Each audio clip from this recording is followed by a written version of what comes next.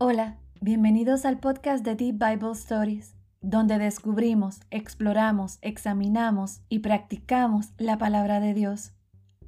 Hoy analizaremos el estudio realizado por Claudia Rivera Guevares de Juan 8, 39 al 47. Comencemos. Vosotros sois de vuestro padre el diablo. Respondieron y le dijeron, nuestro padre es Abraham. Jesús les dijo, si fueseis hijos de Abraham, las obras de Abraham haríais. Pero ahora procuráis matarme a mí, hombre que os he hablado la verdad, la cual he oído de Dios. No hizo esto Abraham. Vosotros hacéis las obras de vuestro padre. Entonces le dijeron, nosotros no somos nacidos de fornicación, un padre tenemos que es Dios. Jesús entonces les dijo, si vuestro padre fuese Dios, ciertamente me amaríais, porque yo de Dios he salido y he venido, pues no he venido de mí mismo, sino que Él me envió. Dios no era su Padre espiritualmente. Jesús enfatizó que el criterio explícito que verifica la afirmación de ser un hijo de Dios, y esto se aplica a todos los que afirman ser un hijo de Dios hoy también, es el amor por su Hijo Jesús. Dado que Dios es amor, los que aman a su Hijo también demuestran su naturaleza. Tener amor verdadero en uno es nacer de nuevo en Cristo. Vemos esto tanto en las Escrituras como en 1 de Juan 4. Amados, no creáis a todo espíritu, sino probad los espíritus si son de Dios, porque muchos falsos profetas han salido por el mundo. El que no ama no ha conocido a Dios, porque Dios es amor. En esto se mostró el amor de Dios para con nosotros, en que Dios envió a su Hijo unigénito al mundo para que vivamos por Él. Amados, si Dios nos ha amado así, debemos también nosotros amarnos unos a otros. Nadie ha visto jamás a Dios. Si nos amamos unos a otros, Dios permanece en nosotros y su amor se ha perfeccionado en nosotros. En esto conocemos que permanecemos en Él y Él en nosotros, en que nos ha dado de su Espíritu. Y nosotros hemos visto y testificamos que el Padre ha enviado al Hijo, el Salvador del mundo. Todo aquel que confiese que Jesús es el Hijo de Dios, Dios permanece en Él y Él en Dios. Y nosotros hemos conocido y creído el amor que Dios tiene para con nosotros. Dios es amor, y el que permanece en amor, permanece en Dios y Dios en Él. En esto se ha perfeccionado el amor en nosotros, para que tengamos confianza en el día del juicio, pues como Él es, así somos nosotros en este mundo.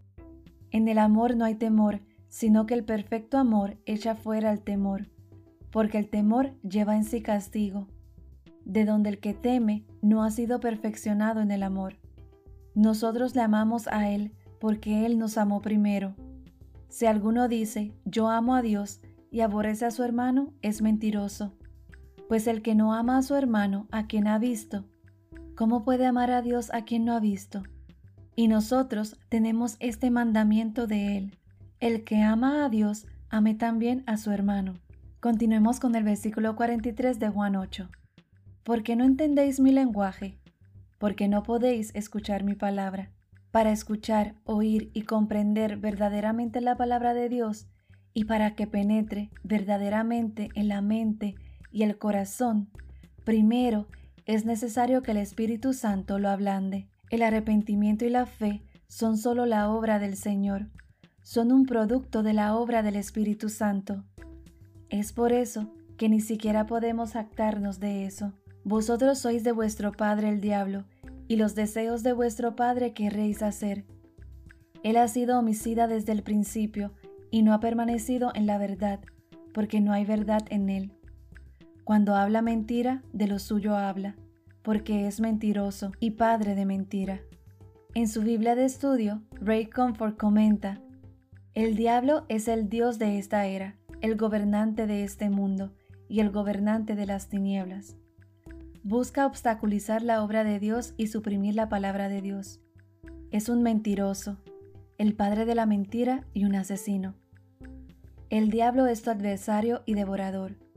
Es el promotor del orgullo.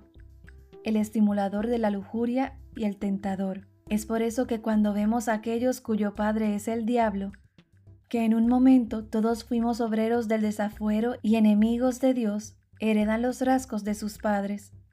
En cierto modo, esto es por lo que es tan importante el papel del padre en cada familia.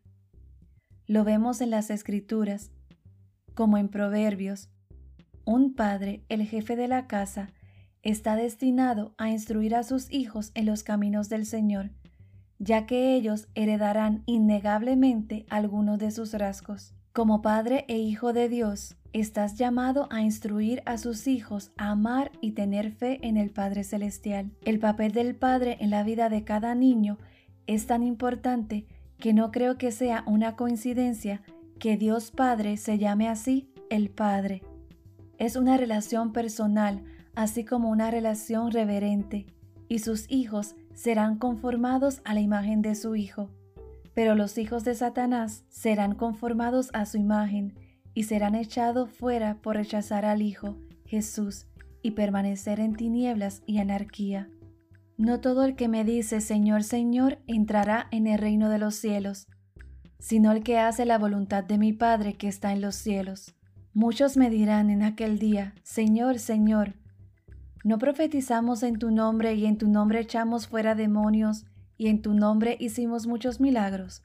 Y entonces les declararé, nunca os conocí, apartaos de mí, hacedores de maldad. Mateo 7.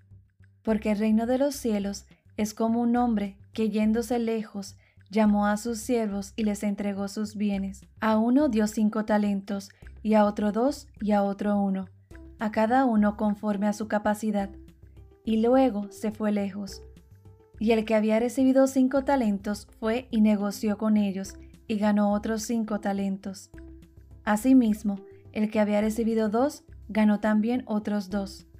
Pero el que había recibido 1, fue y cavó en la tierra y escondió el dinero de su señor. Después de mucho tiempo, vino el señor de aquellos siervos, y arregló cuentas con ellos. Y llegando el que había recibido 5 talentos, trajo otros 5 talentos, diciendo, Señor, 5 talentos me entregaste, aquí tienes, he ganado otros 5 talentos sobre ellos.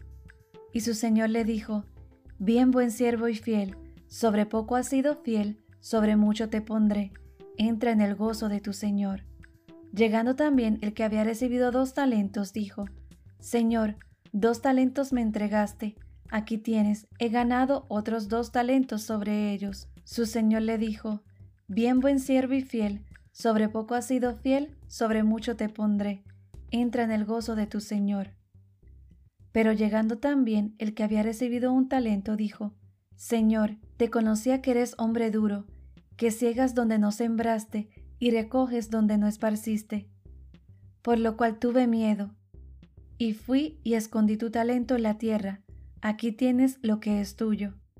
Respondiendo su señor le dijo, siervo malo y negligente, sabías que ciego donde no sembré, y que recojo donde no esparcí. Por tanto, debías haber dado mi dinero a los banqueros, y al venir yo, hubiera recibido lo que es mío con los intereses. Quitadle pues el talento, y dadlo al que tiene 10 talentos. Porque al que tiene le será dado, y tendrá más, y al que no tiene, aun lo que tiene le será quitado. Y al siervo inútil, echadle las tinieblas de afuera, allí será el lloro y el crujir de dientes. Mateo 25. Y a mí, porque digo la verdad, ¿no me creéis? ¿Quién de vosotros me redarguye de pecado? Pues si digo la verdad, ¿por qué vosotros no me creéis? Señalaron lo que creían que era un nacimiento ilegítimo, pero no pudieron señalar el pecado, que es lo que verdaderamente lo condenaría. Jesús nunca pecó. Cumplió la ley maravillosamente, fue tentado en todos los sentidos, pero nunca pecó, sino que vivió en perfecta justicia. Y sin embargo, murió en lugar de un pecador, para que la deuda de los pecadores fuera pagada en su totalidad. En esa cruz, la muerte más brutal, llevó la ira de Dios como el sacrificio perfecto y murió. Rompió la maldición del pecado con su muerte. Y como dijo, y como lo predijo la Escritura, resucitó en el tercer día, venciendo la muerte, pagando la deuda en su totalidad como Dios y ofreciendo salvación de la muerte y el pecado a todos los que se apartan de su pecado, se arrepienten y confían solo en Él como su Salvador y Señor. El que es de Dios, las palabras de Dios oye. Por esto no las oís vosotros, porque no sois de Dios. Aquí Jesús declara su deidad. Él es Dios porque escucha las palabras de Dios el Padre.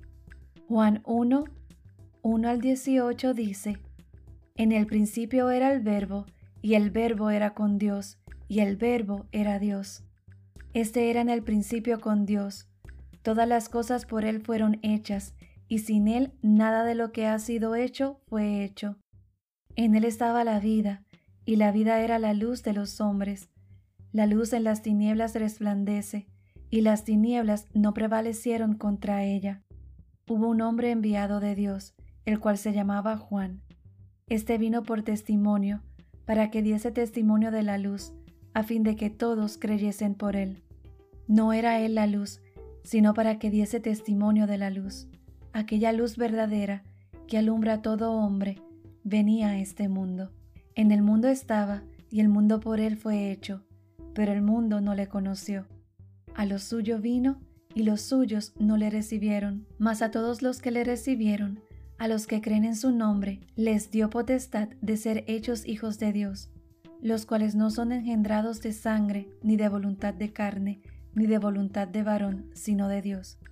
Y aquel Verbo fue hecho carne, y habitó entre nosotros, y vimos su gloria, gloria como el unigénito del Padre, lleno de gracia y de verdad.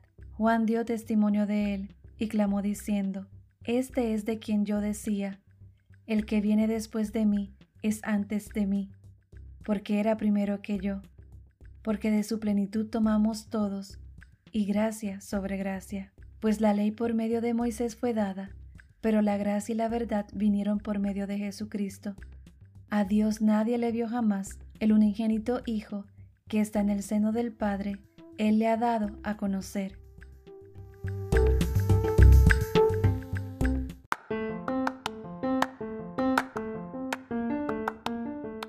Puedes encontrar más información en nuestro sitio web deepbiblestories.com, donde también encontrarás el calendario de estudio del libro que estaremos estudiando.